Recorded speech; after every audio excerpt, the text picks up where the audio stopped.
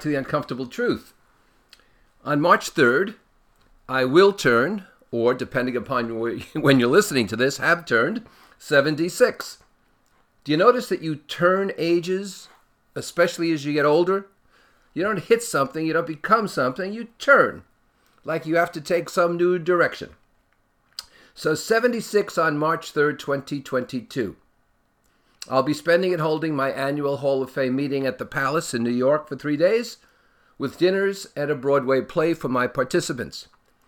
And then a huge party on March 5th at the Rainbow Room in Rockefeller Center. I did one at 70. I couldn't do it at 75 because of COVID, so it's a combined 75, 76.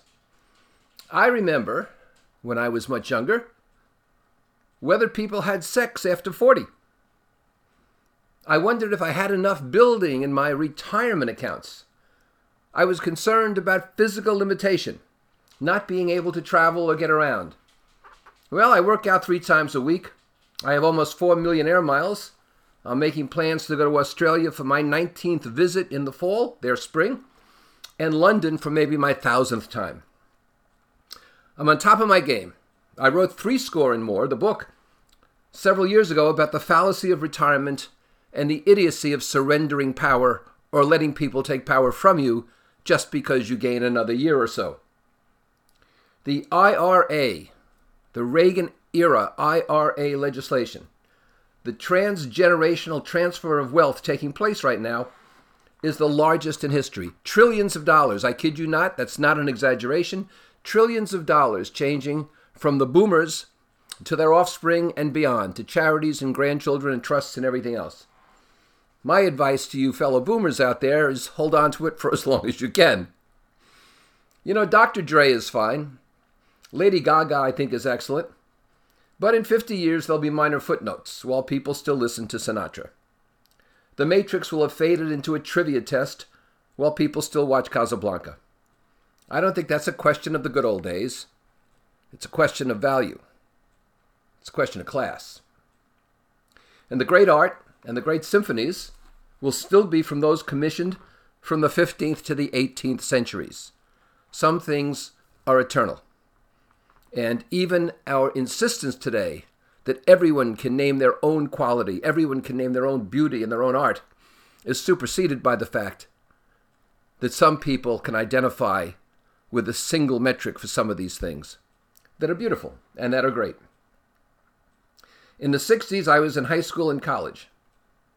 I experienced the Cuban Missile Crisis, Woodstock, the Beatles, the inner cities burning, the assassinations of John F. Kennedy, Robert Kennedy, Martin Luther King, the Cold War, and a man on the moon. I've flown on the Concorde. I've worked in Mindanao, which, if you don't know, is one of the southernmost islands of the Philippines, during a communist insurgency. I've been in Bogota, Colombia, with soldiers lining the streets with submachine guns. I've been offered an armored Mercedes to appear in Medellin. It's supposed to be rocket-proof. I never tested it. I've had a submachine gun thrust into the window of our car in Buenos Aires. I've been on planes that have been struck by lightning 5 times. I have perspective.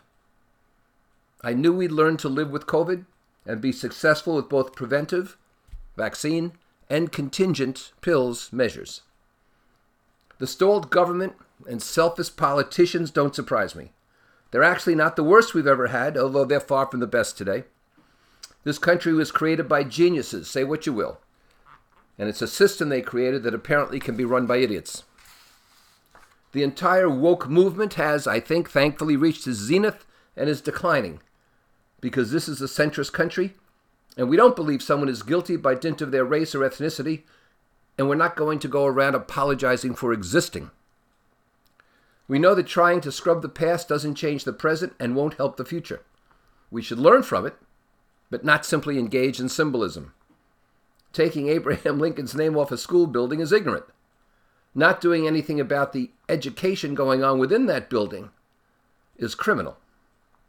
I am the American dream, and I don't think it's dying. I do think that there are too many looking for a shortcut to working to achieve it. Everyone deserves an equal starting point and a level playing field, But no one deserves an automatic first-place finish. Talent will out. Hard work will out. Character is what counts. The British royals have scandals galore. Doesn't matter if you're a member of the monarchy. Business tycoons and Hollywood stars paid bribes to get their slothful kids into college. Doesn't matter if you're famous.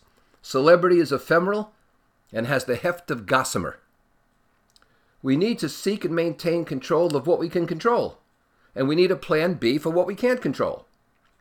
Age is largely irrelevant compared to resiliency and intellect and discipline. We all experience pain, it's inevitable, but suffering is voluntary. I don't know how many years I have left. I'm Catholic, but far from clear on what happens after I go. But I do know I've made a difference. We have no right to consume wealth without creating wealth. We have no right to consume happiness without creating happiness. We need to give ourselves permission to be happy, permission to succeed, permission to be generous. An abundance mentality creates wealth.